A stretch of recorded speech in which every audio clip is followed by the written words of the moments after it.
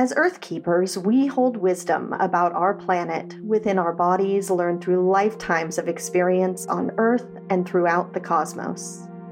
I'm Amy Dempster, a shamanic practitioner and your host for the Earth Keepers podcast, and I'm on a journey to reconnect with my soul family, the other Earth Keepers, grid workers, portal tenders, land stewards, and nature lovers around the world.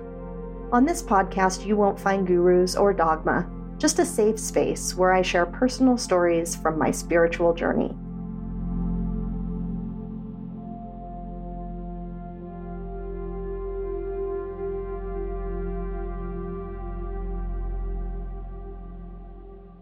Welcome back to the Earth Keepers podcast. We're making our way through season 4, as I've been welcoming a series of guests to join me in some thought-provoking discussions about where exactly humanity is headed and how we can collectively create the future we'd like to see. It's my deep hope that these conversations will stir something within you, or perhaps light a spark in your imagination for what you might be able to bring forward from the depths of your imagination into this reality, into our new reality. In today's conversation, we literally go to the source, to the creation of our universe, to remember that each of us are incredibly powerful creators through sound.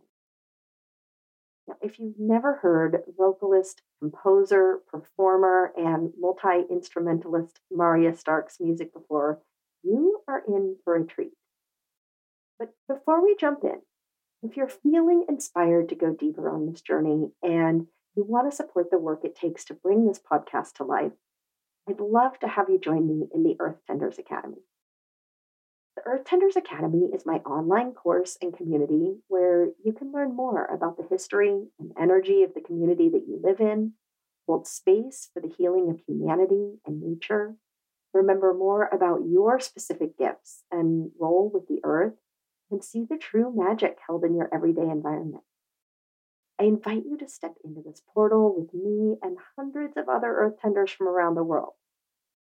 Tap the link in the show notes to learn more about the Earth Tenders Academy and join us in this beautiful community. And now, on with the show.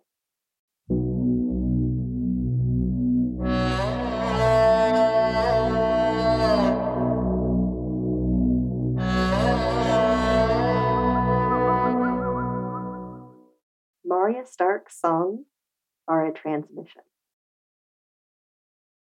Like tapping into another place and time.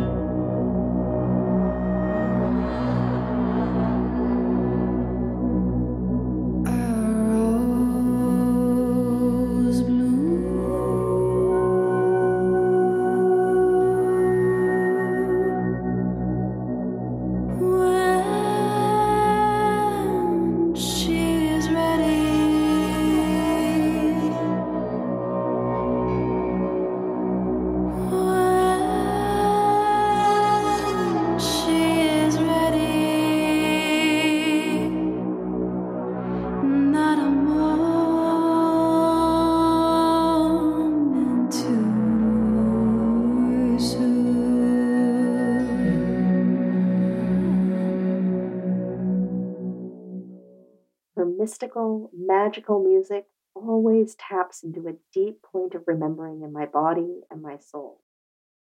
The memory of sound as the creation point of the universe. In our conversation, we talk about the ability of sound to rearrange reality or create new reality. And I'm reminded that in 2013, a NASA space telescope actually heard the sounds of the ancient universe. Listen.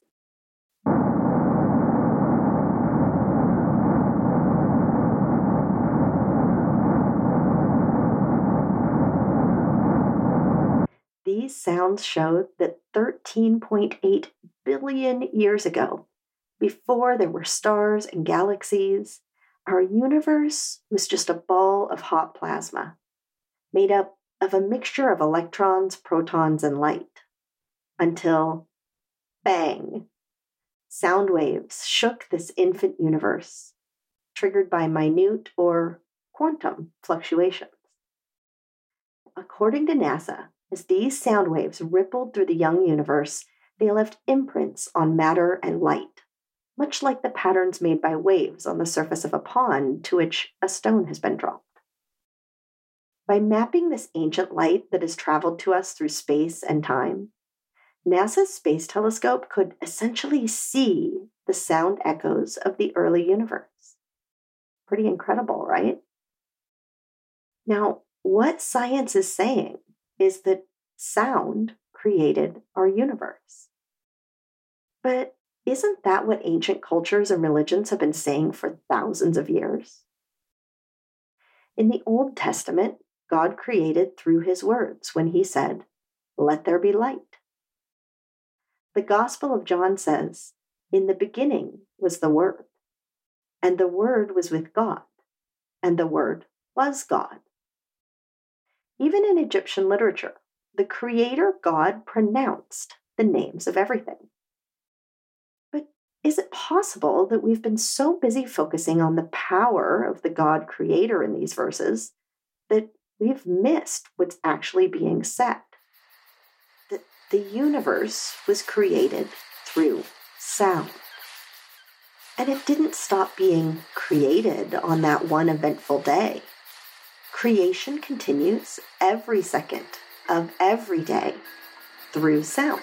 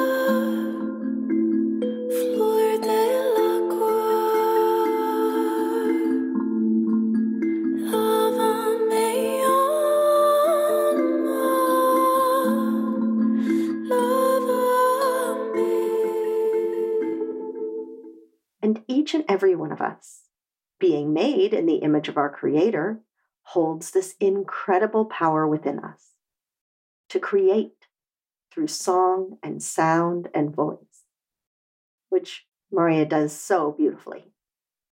But as you'll hear her share, you don't have to perfect your voice or your songs to be heard by the trees and the waters and the land.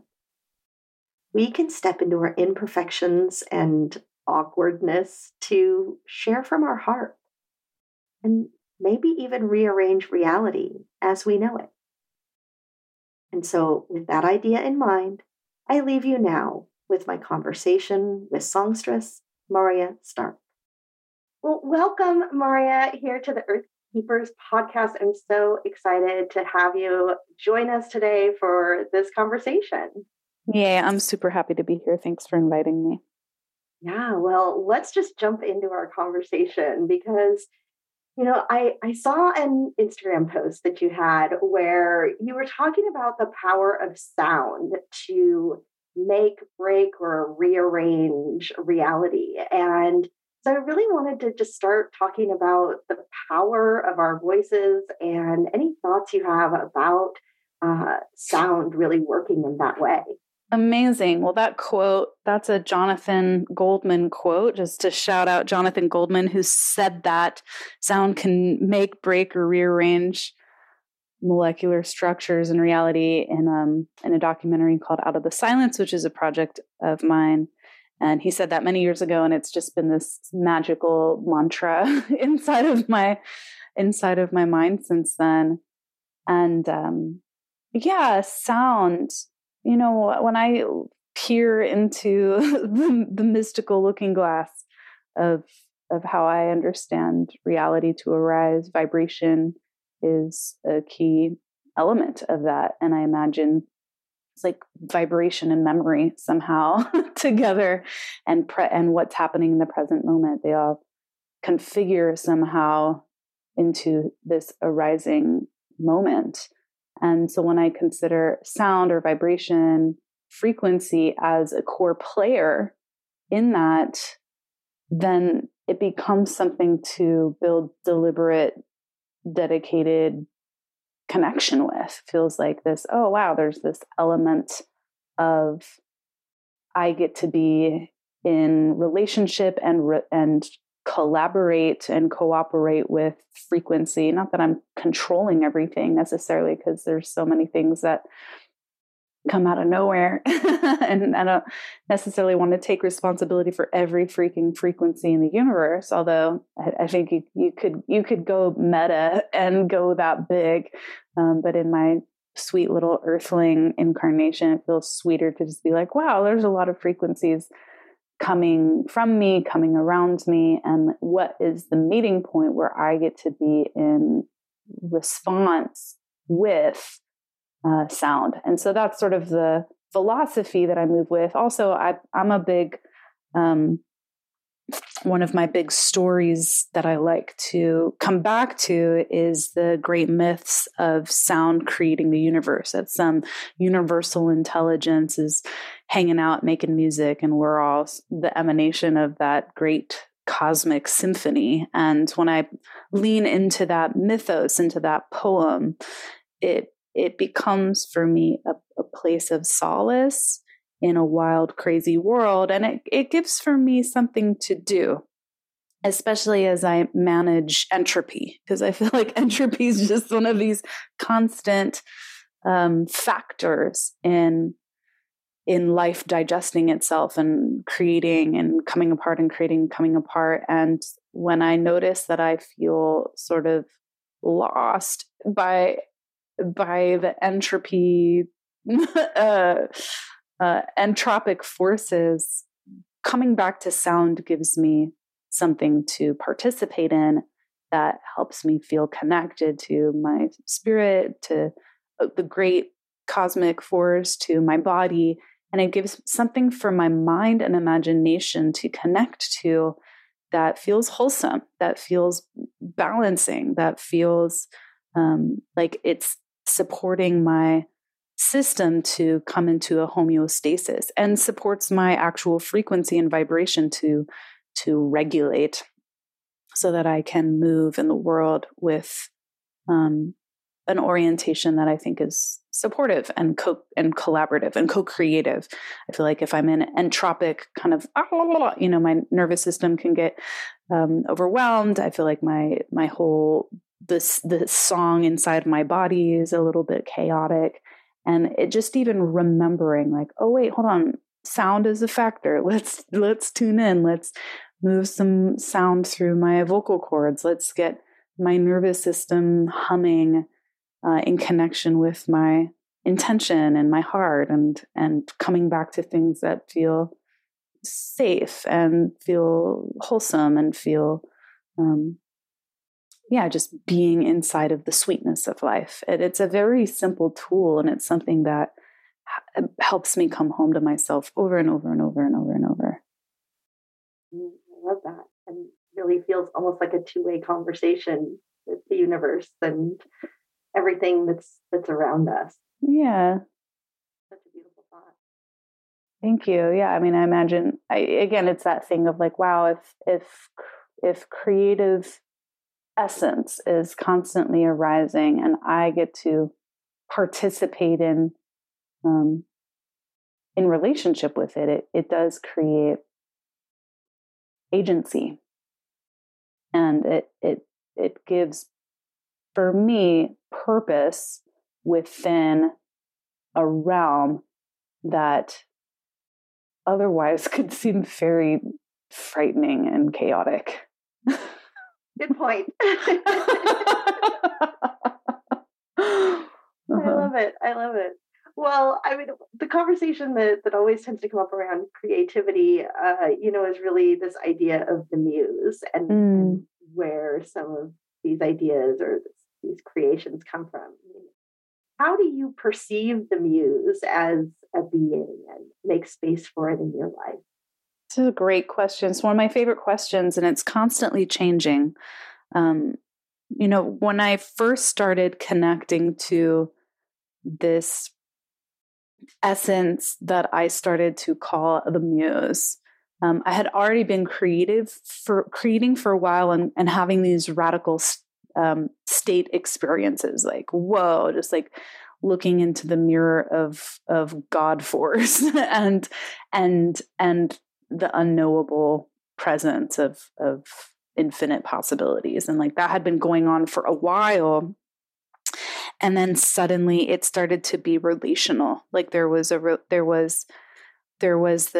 first it started just this energy of all is, and like, I am with the all is. And there was something about that potency that was where it started, but then it started to feel more like, oh wow, maybe there's some other kind of energy available. Like there's like we are in this. There's this feeling of, because the muse energy started to change. Like it felt almost as if I was in the presence of very specific, defined characters.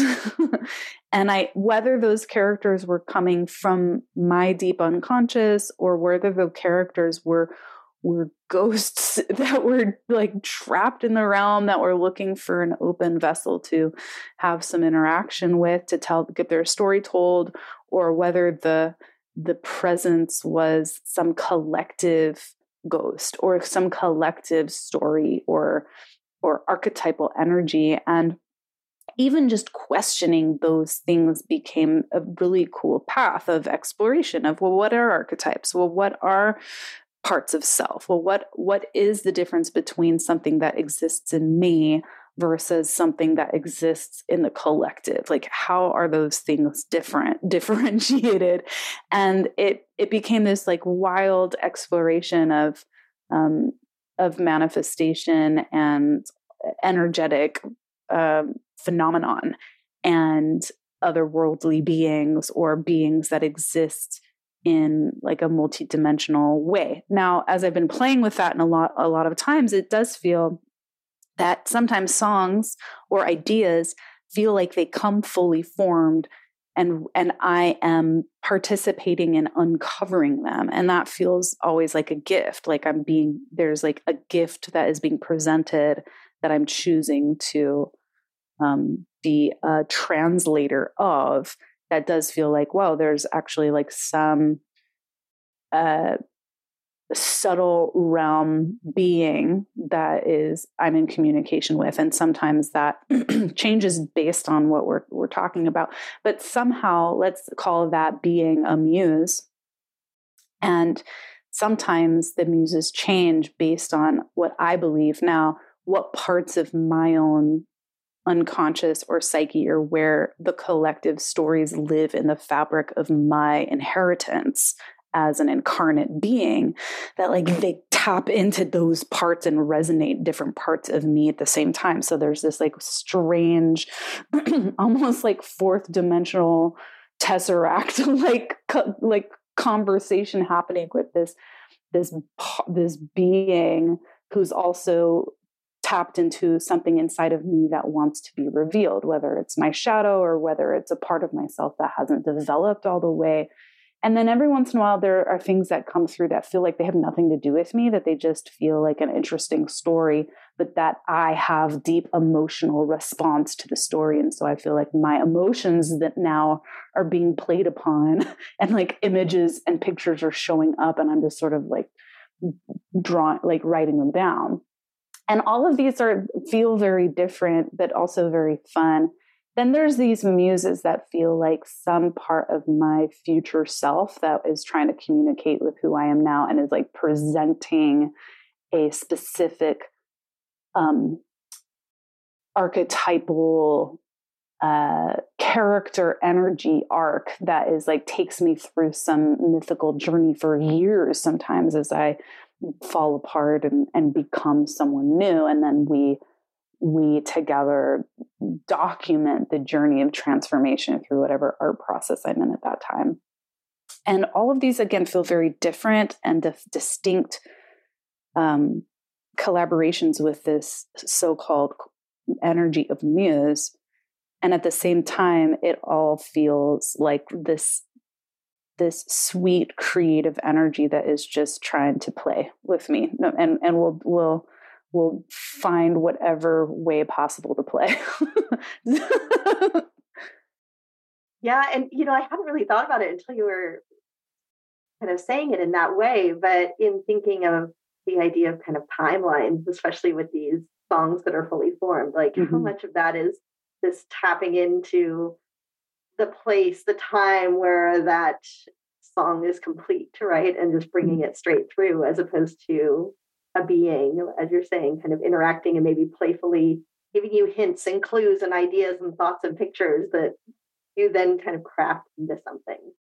Right. And sometimes it feels like it's hard work to really craft. It takes some kind of like whittling and like chiseling and bucking up and starting over and throwing it all, it's like, it's hard work. You work for it. And then other ones, they just pop all the way in. You're like, wow, thank you. It was like a kind of like some interesting lucid dream that you just got to witness and you happen to document it, well that day. Yes. I think we all feel that way sometimes, certainly, or even after dreams of being able to capture, like you say, like the essence of what you're seeing or experiencing, but kind of while in another realm and another space. Yeah, I think it's like the aha energy, like aha, like the energy of an idea, of like certain synapses coming together and then creating this aha, like a idea consciousness. I think of all of the great ideas that have ever been realized, and was it that person's idea, or was it that they had the appropriate foundation in order to see something that already existed, and maybe they were the first one to see it and document it, but then as soon as they were able to name it in present time, then 20 people could see it and then know it, and then the synapses were made, and then the idea lives as a collective knowing rather than one person's brilliant idea. And I wonder about that with muses too. It's just like, okay, well, are these my, ideas, or it's just like, oh, my experiences were set me up in order to make the connections. And then once they're shared, they become part of the collective dream and story. Well, on a specific note, you have an album coming out on September 1st, and you have a song. Is it called How Did the Song? I'm going to get it wrong.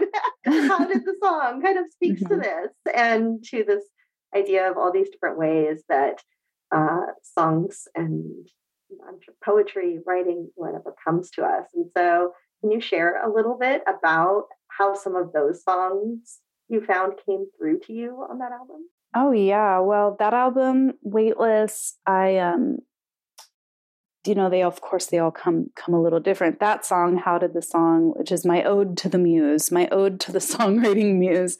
That song I was in a songwriting workshop, and I was being invited to like zoom in, and I had written all these little song bits about zooming in real close and telling the little stories about something. And there was just something about that invitation that opened up the door to zooming, like really thinking about zooming into all the details, like all of these songs. And I feel that song sort of is an archival synopsis of how songs have come over the years for me, at least painting. And the rest of the songs, that on that album came in a lot of different ways, like Cloudburst, which is a song I just adore on that record, came because I was studying the way water moved in the world. One of my friends had shared with me that water takes 1,000 years to move through the planetary Earth cycle. And her and I, Heather Beckett and I were musing on this in different parts of our storytelling. And there was just one little vignette that popped in about the lake and the clouds and them falling in love, and just like the way that water then became animate and took on a life of its own. But it was inspired specifically by doing an I Ching reading where I had read a story, and I'd cast the I Ching, and what it shared was about inspiration, like certain people coming to our lives as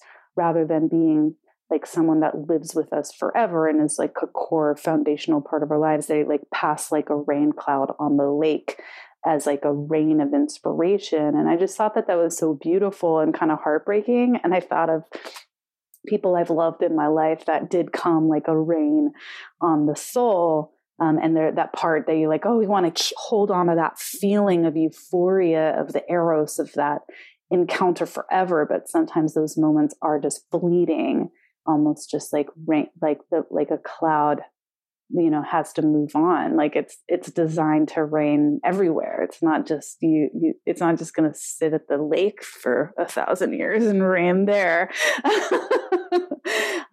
That's how that song came. I'll pick one other song from that record, Keep the Light On, which is came out in March. This song I wrote actually while I was recording my album Sapphire. I was in a recording retreat for a week. I lock myself up sometimes for a week without the internet so that I can get work done, so I can get art done in a intensive, dedicated way and stay in the stream with specific bodies of work. I find I love working that way. And I wrote that song while I was recording Sapphire, Keep the Light On. I wrote it in the middle of the night, just sort of popped out. And that was a song that was one of those that came out, that popped out fully formed. It wasn't something that I thought about. I had like kind of thought about the idea of Keep the Light On in other songs, maybe a month before, but they were darker and not like this like sweet little fairy song. But then this sweet little fairy song popped out. Actually, it was the third of 3 songs that all got written in the same sort of hour. I wrote 3 songs back to back, and that was the third one.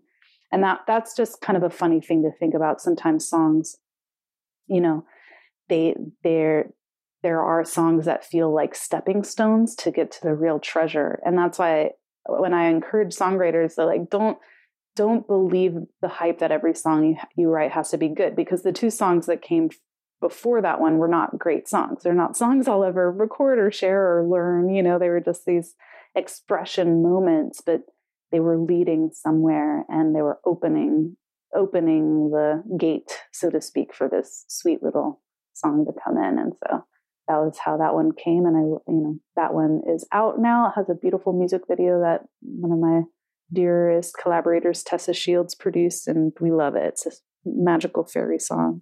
And I feel like with Weightless, a lot of the songs on here, there's not like a coherent narrative. I wanted this album to be a little bit lighter after, we recorded during lockdown, and I had just released Sapphire, and I had just been sort of kind of exposing my soul to a deep kind of intense mythos. And I wanted an album to just be a little sweeter, a little lighter, a little more weightless. And so this album feels that way. It's like the songs are lighter, and there's some humanity, there's some raw vulnerability on the songs that are going to come out when the album drops. But it feels like more human maybe than some of the other albums I've put out that feel more archetypal. This one feels more human to me.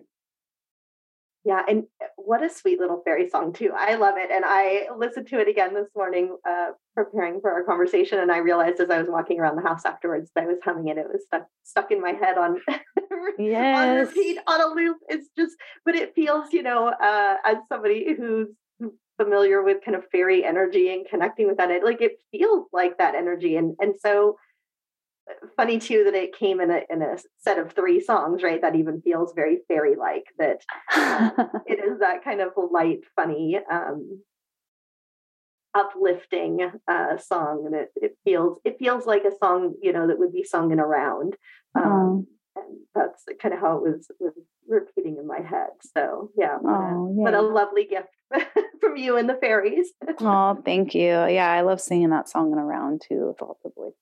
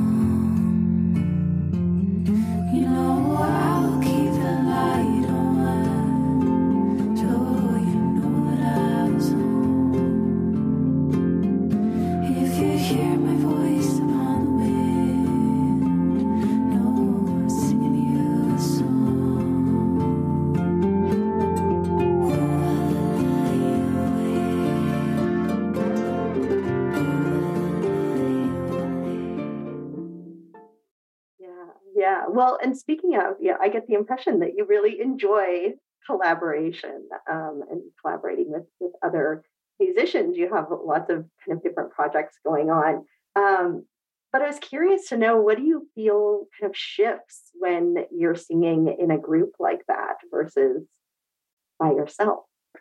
Well, for me, I grew up in choir. And so I've always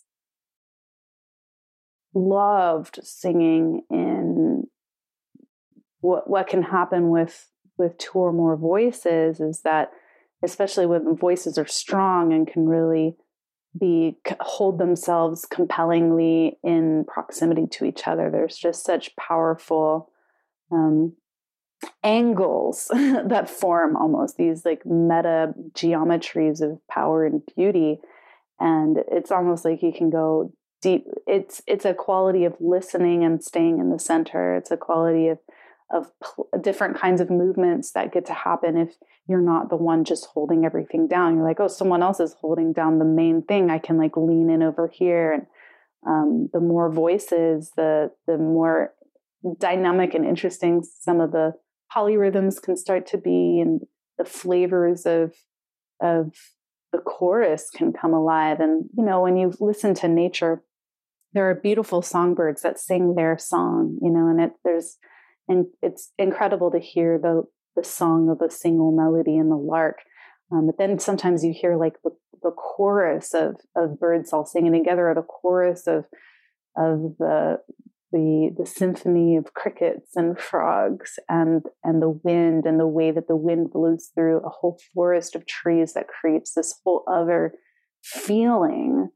And not one is better than the other. I mean, I think there's plenty of room in creation for all kinds of sound magic to happen. And I just love participating in the kind of magic that can happen only when multiple voices come together and are listening and feeling each other, and when kind of almost like the ego identity of whose voice is whose leaves a picture, and this other body of sound can move through the collective channel. I just think that that's so potent, and it connects me to something very primordial that feels really like home, like being like a basket, like weaving a basket, the many braids of the basket, and all of the songs of all the ancestral songs are woven in that way. And I love it. I love polyphony. I love what it does to the listening. Like I love listening to the sound of multiple voices and feeling spatially what that does. And almost like it creates this rather than this like kind of penetrating singular melody that I follow, it creates this a room of sound that I'm immersed in, and it just affects my nervous system differently and subtle body differently, and it feels so fun to receive and to play in. Plus, I have amazing collaborators, and I have for many years had incredible collaborations that have just helped me become a stronger artist, because you meet other artists who are powerful and in their center and strong and have developed different skills than you, and you can just be in proximity to greatness and then also express. There's something that I feel like strengthens for me my own core when I'm around other really strong artists. That feels very uplifting and supportive to the greater story that I have for myself as an individual artist. And I'm learning more of my own skill sets and muscles, and getting to play with different people who have different gifts and skills. You get to just like, whoa, like it's almost like a whole different skills of creativity come for me, when I'm responding to someone else's field in the room. Like I get to know parts of myself that I may have stayed dormant or quiet or not had a chance to get developed because they weren't being resonated with. But with different people that I know and love and have cherished collaborative times, that they're online with certain things that bring out things in me that may have been dormant or atrophied or maybe got shut down or have just never had a place to have a conversation creatively. Yeah. And, I had this picture in my mind while you were talking about that, really, of not just kind of the resonance of the sound moving through and out of our own body, but all of those, kind of collective resonances are then coming into our own bodies at the same time. This really beautiful exchange of energy.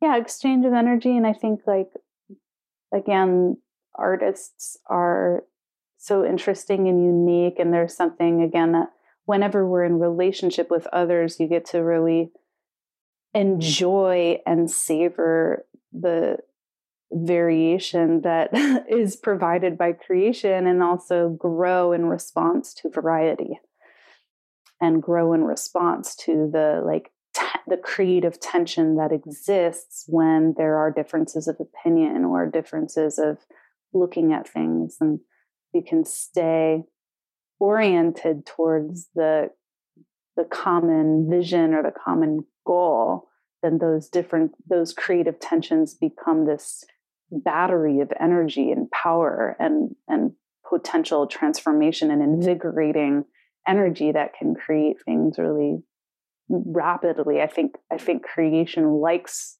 creative tension. I think nature likes that magnetic resonance that brings people together, and there's a charge and something gets made. I mean, I think all of life gets made from that charge.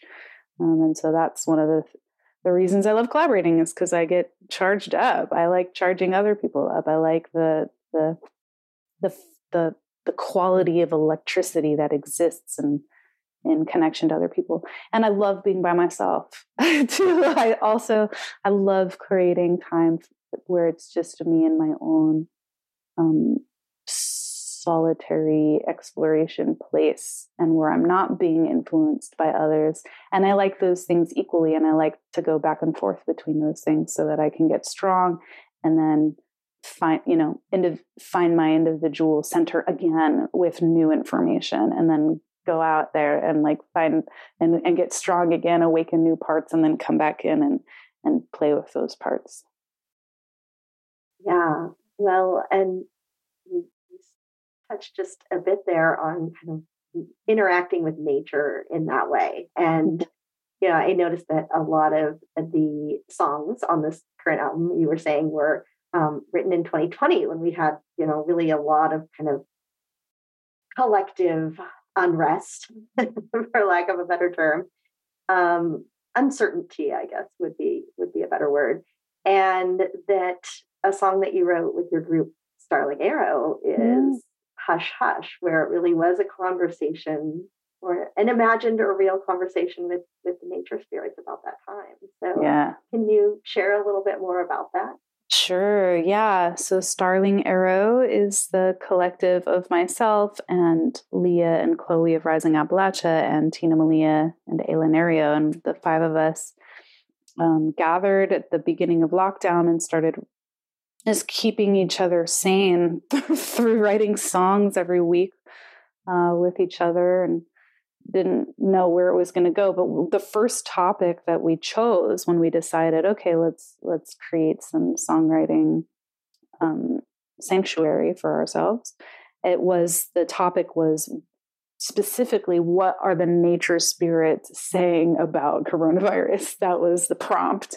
And so Hush Hush was my take on that, which was all about, I wrote it as a conversation between someone who was in the angst and the existential kind of opening, crashing around it, and then the response of the nature spirits, which were just sweet response to trust beyond the collapse. And when I think about it now, it's the like ache of depression and confusion, and then the nature coming and being like, shh, or not like don't stop wailing, but it was like, it's gonna be chill. Like if you remember to tune in with the wild unknown, then peace will prevail. And I think about that now. It was such a healing song for my nervous system, because that lockdown cycle was so complex and my nervous system went into such an interesting sort of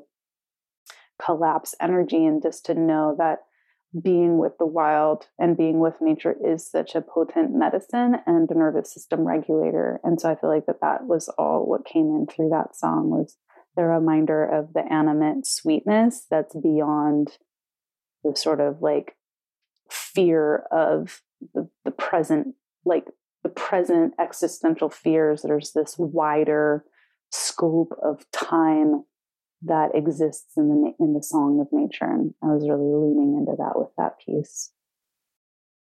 Yeah. And isn't that the case when we go to nature a lot of times with our own worries or fears, or even our worries and fears about nature, that those spirits and those energies tend to be the ones to calm and soothe us, even when their lives are in peril. Yeah. Yeah. There's soothing to be found. And again, I think like a lot of the complexities that we face are, again, what happens when there's dysregulation. There's a lot to be dysregulated about out there. and I'm in a deep study right now of like, well, what does nervous system regulation look like as an act of kindness to myself and others and my mind, and the role that music has for that, the role that toning has with that, the role that just being with the elements has around that. And I feel like that's the core meditation of a lot of my creative process right now, is being with that medicine. Yeah, and so true. That's in a lot of my work with the spirits of the land. That's what they ask for again and again when, if I say, what do you need or how can I help? Oftentimes it's toning, it's a song, it's playing a singing bowl, it's something that seems so simple to us, but is like this really soothing, healing balm, not just to us, but to everything in our surroundings. And so, I mean, what are some of the ways that you have noticed that happen, and that connection between sound and nature as well? I like that feeling, right? That quietude that can happen when sort of the chatter of the mind has an opportunity to calm down. And then there's this other quality of listening that can open up. That for me to get to that quality of listening, there usually has to be some kind of thing I'm engaging in too. And that comes back to this deliberate, dedicated relationship with like, can I make an offering here? Whether it's a sound or a piece of fruit or something that I've made with my hands, to be in the visceral somatic connection of generosity, that like I'm participating in generosity with these elements that have been so generous with me, and that there's something in the sweetness of that communion moment that does help soften the chatter. So I love to just go outside and make a little song. It's simple. Make a little tone as a gift. Thank you. And then listen and feel the wind respond, and feel that sometimes there is just a sweet respond. And I find a lot of soothing bliss, like just that moment of like, quiet can change the whole day. Can change the whole day. So true. And so simple and easy and quick for us to do, but really can shift the environment and our own, as you're saying, our own nervous system as well. So yeah, I notice that oftentimes when I'm kind of leading groups as well, that people find that they're receiving the message or feeling the energy to share their voice in some way, but they feel shy or nervous about it if that's not something that they do on a regular basis. And do you have any suggestions or advice for us as we're, learning to share our voice with the elements and the nature that's around us? I like to start with doing it internally. That right, like starting with humming with a closed mouth into my own body, so that I can not necessarily have to bring it up and out yet. Sometimes it can be down and in, and just even gentle hums to the body, and just saying, connecting the sounds to my own body. I like to start there for a while. That can bring the nervous system into some more gentle harmony, and can create the kind of vagal tone that can feel safer than to bring the sound up and out. Because oftentimes if people are feeling the nerves to like bring the sound out, there's some kind of nervous system response, that it feels unsafe, or it's scary, or it's edgy, or I'm going to get punished, or like I was told it was ugly, or like I can do that, that's for someone else, or like I really want to, but and like the nervous system will like like go on. It's like a cascade of embodied memories of fear, and it can be very vulnerable. We're like sharing this thing that's deep inside of us and bringing it up and out.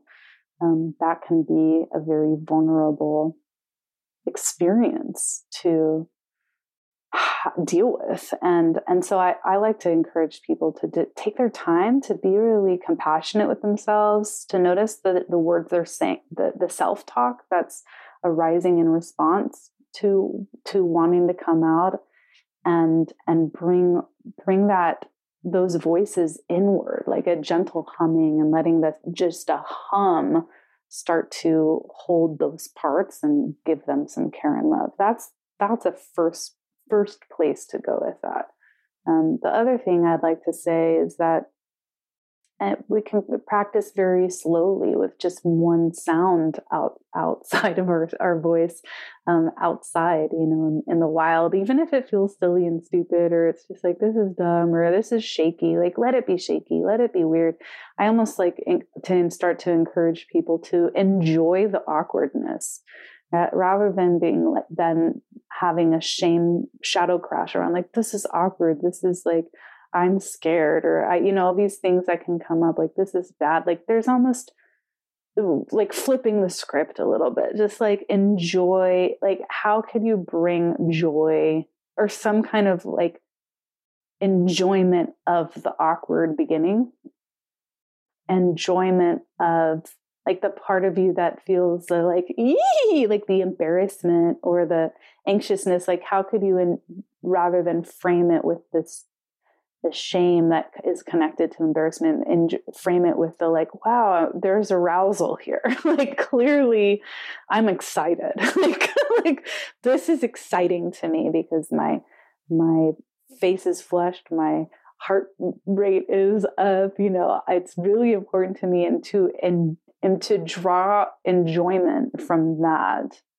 And that slowly, I find, again, if we continue to train our nervous system, that it's safe to bring sound through our body and we can find a little bit of pleasure in the place where it feels scary, then slowly we can start to set up our frame, our orientation to prepare to share ourselves, even though it's scary, to prepare to share ourselves, even though it feels new and uncomfortable, that those qualities don't actually have to stop us from doing the thing, because those qualities can be present and we can still participate. I love that so much.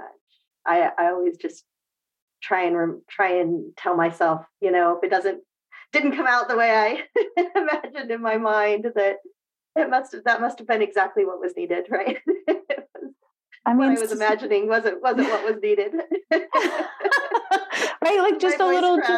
I didn't take a deep enough breath. Right, just enjoy it. Just enjoy it. Like I think we're so fixated on things being perfect already and polished, and things just don't work that way. I don't think like any. Yeah, enjoy the learning process. Enjoy being a beginner. Enjoy the awkwardness.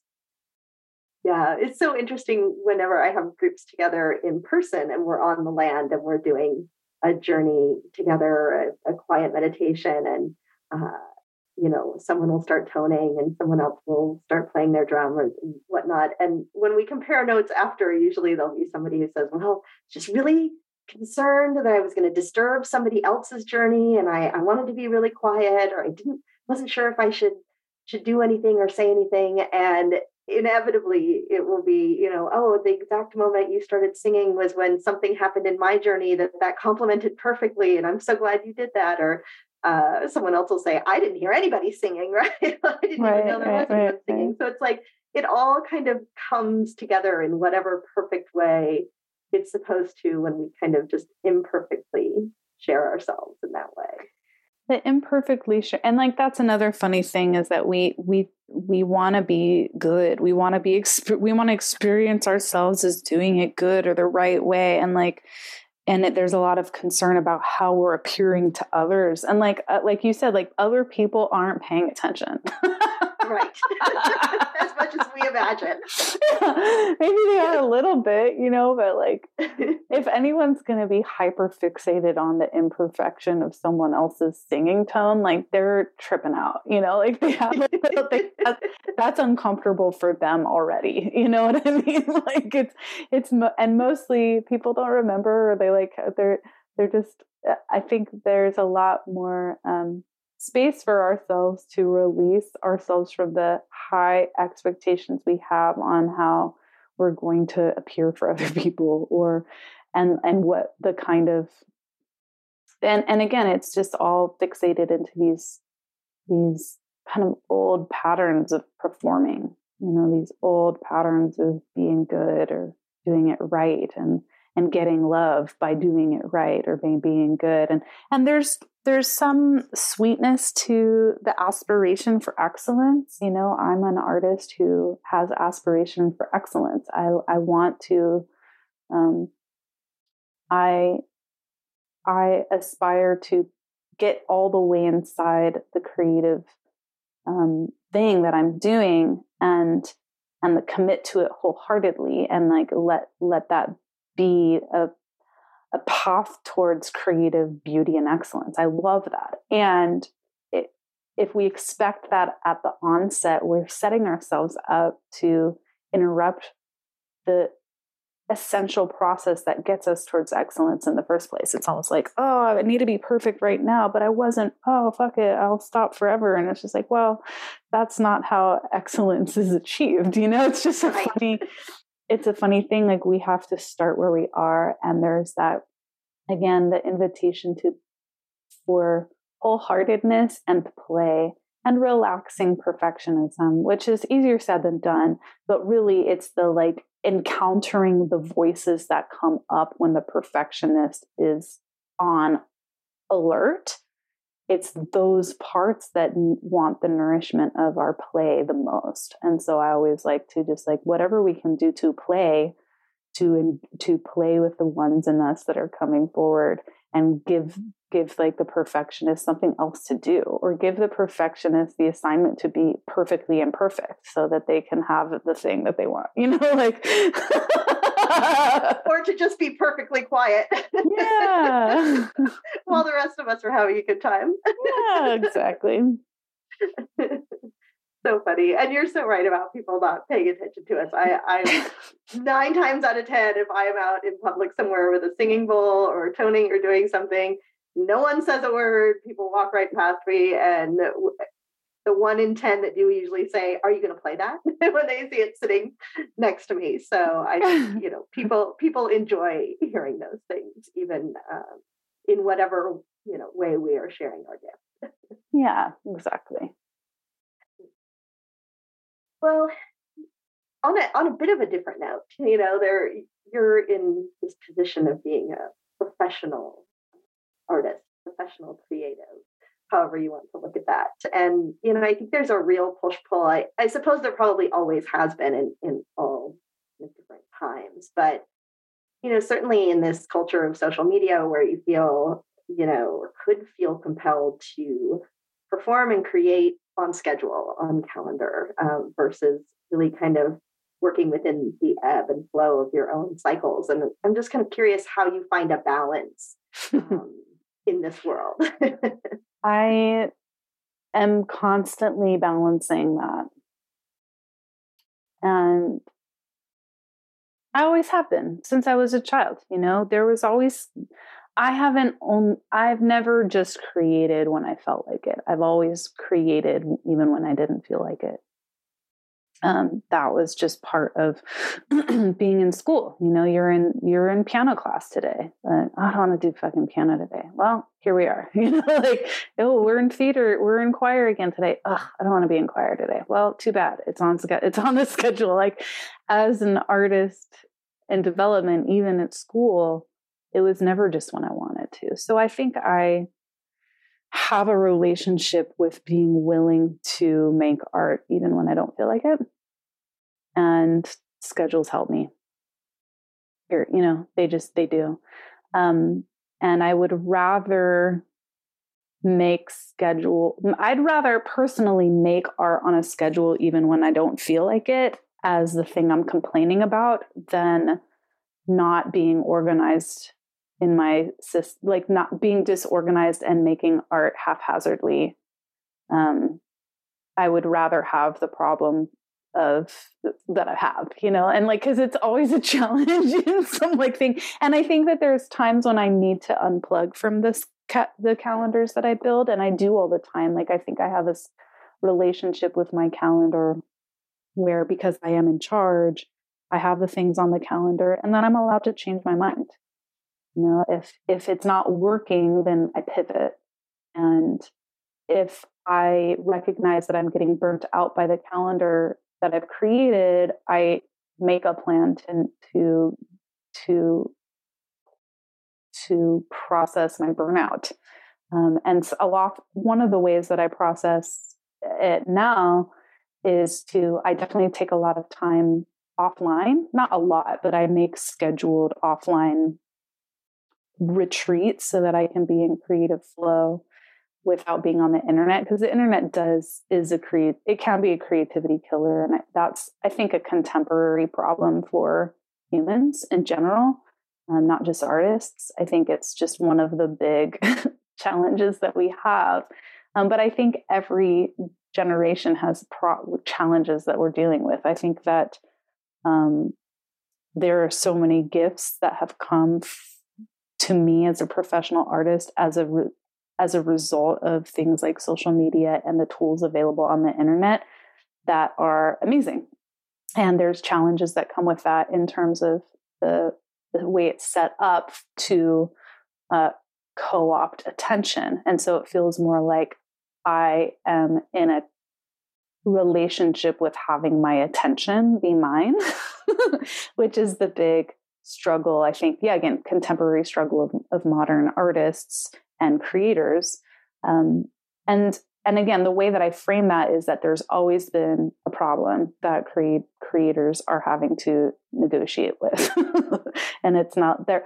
There's not some like golden era. I don't believe in some golden era where artists could just make art exactly the way they wanted to, and it was perfect and they were funded to do so. I mean, like even the artists in the Middle Ages or the Renaissance era is like the only artists that we really know about. We know about their art because they were paid to make art in the castles, but they only got to do what they wanted to do like a percentage of the time. The rest of the time they had to like paint fucking portraits of the royalty, like, so I don't think they still had a job.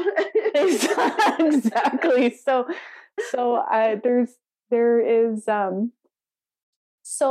but I also can notice where, yeah, it's challenging to make art on a schedule, but it's also, again, for me, it's essential to make art on a schedule. I don't have I, like I said before, I would rather be irritated with my schedule that I have deliberately set up to stay focused on art.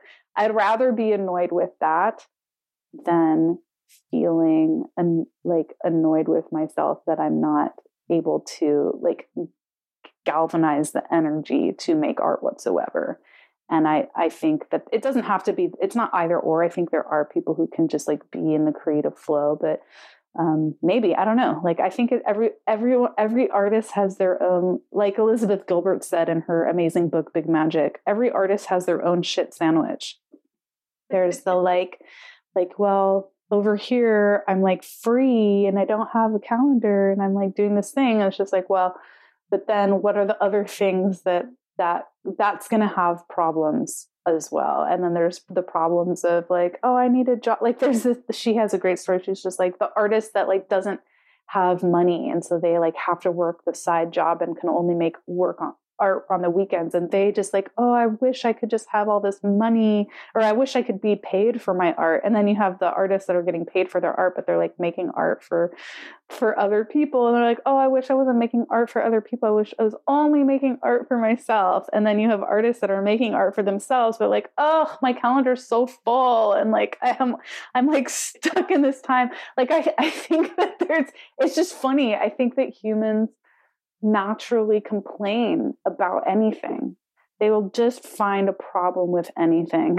They will just find the thing that sucks about whatever it is that they're doing because they know it could be better. And I think that that's just an insatiable aspect of being human. We always want to improve our process. We always want it to be better than it is. We always want more than we have. Like, I think it's really hard to be content as a human. And I think artists naturally have a divine discontentment that is a motivating factor for the creative process. And so I think the way that I deal with that is with a good sense of humor.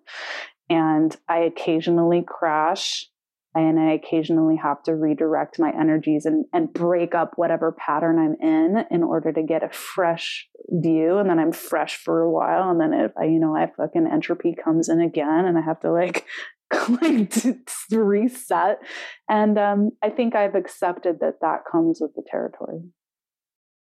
Yeah, that's probably the best place to be in, because anyways, I think you're right. It's like we're always fantasizing that somebody else's situation is somehow more ideal than the one that we're in. And no, because you might be like have all of your bills paid and you finally have like set up your like perfect artist studio and like you're making the album of your dreams and you're like, this is amazing. But then like there's problems like in the studio, like the gear's not working right. And like, right. You're like, whatever it is, there's always going to be something to be annoyed at. We are kind of annoying as a species, aren't we? We're so cute. I mean, I think our brains are designed to look for the threat and build a story on how to defeat the threat. And so I think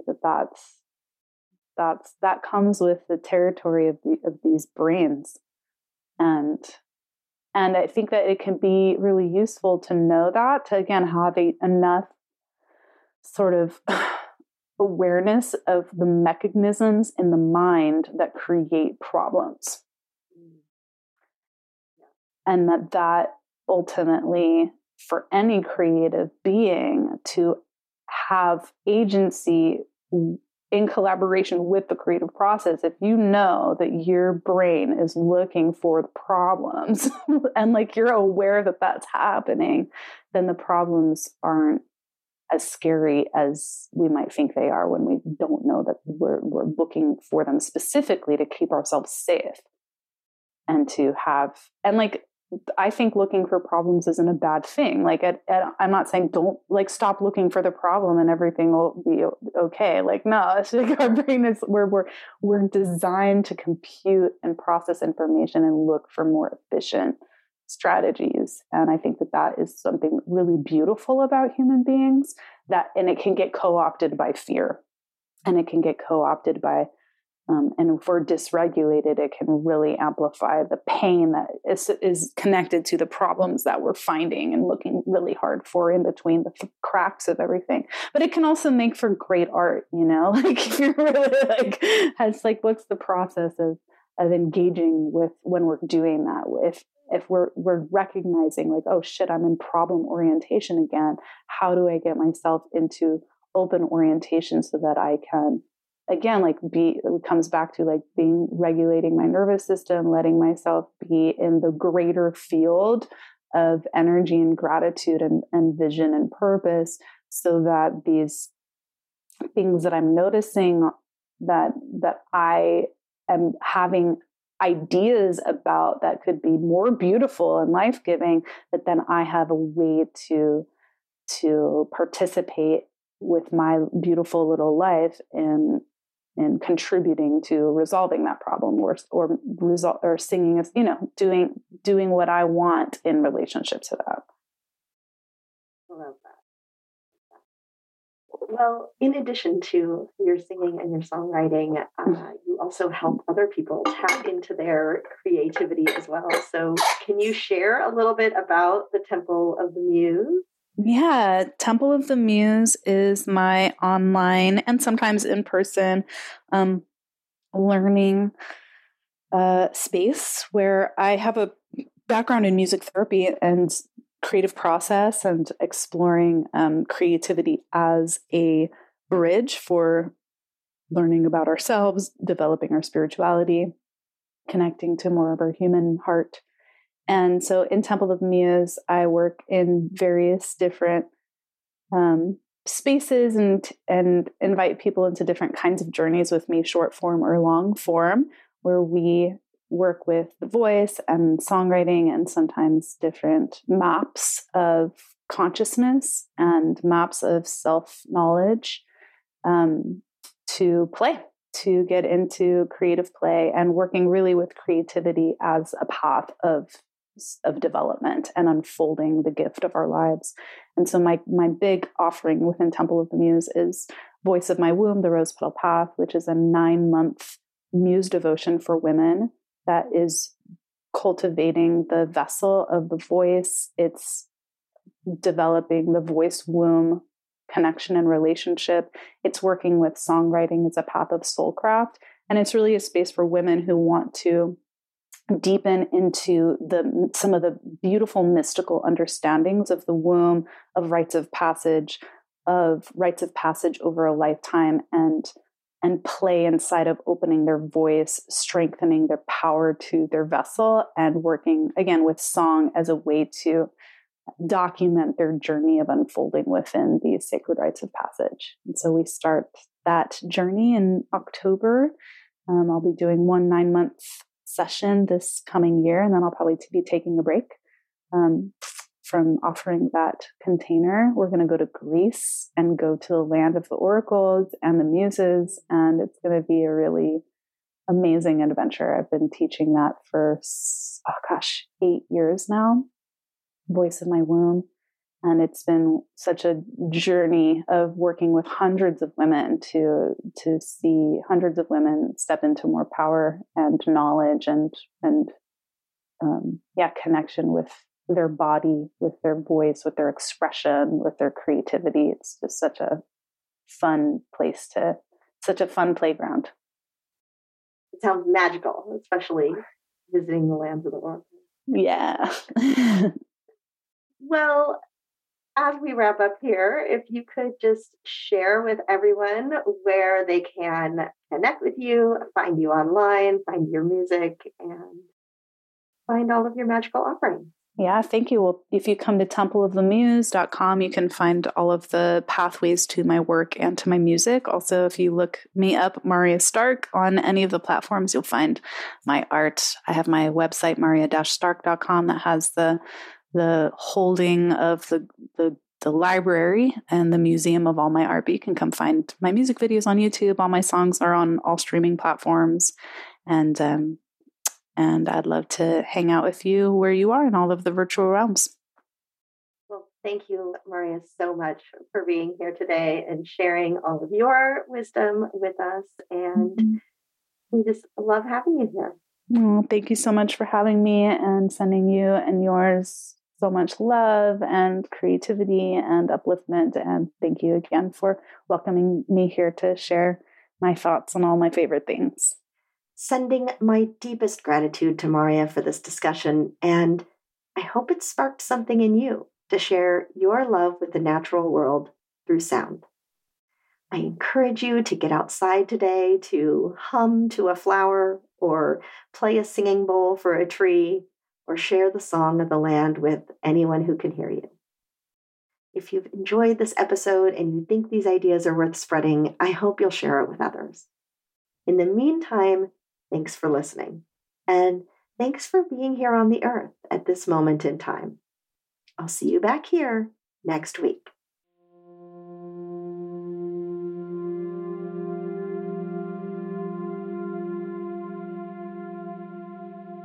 Thank you from the bottom of my heart for listening to the Earth Keepers podcast.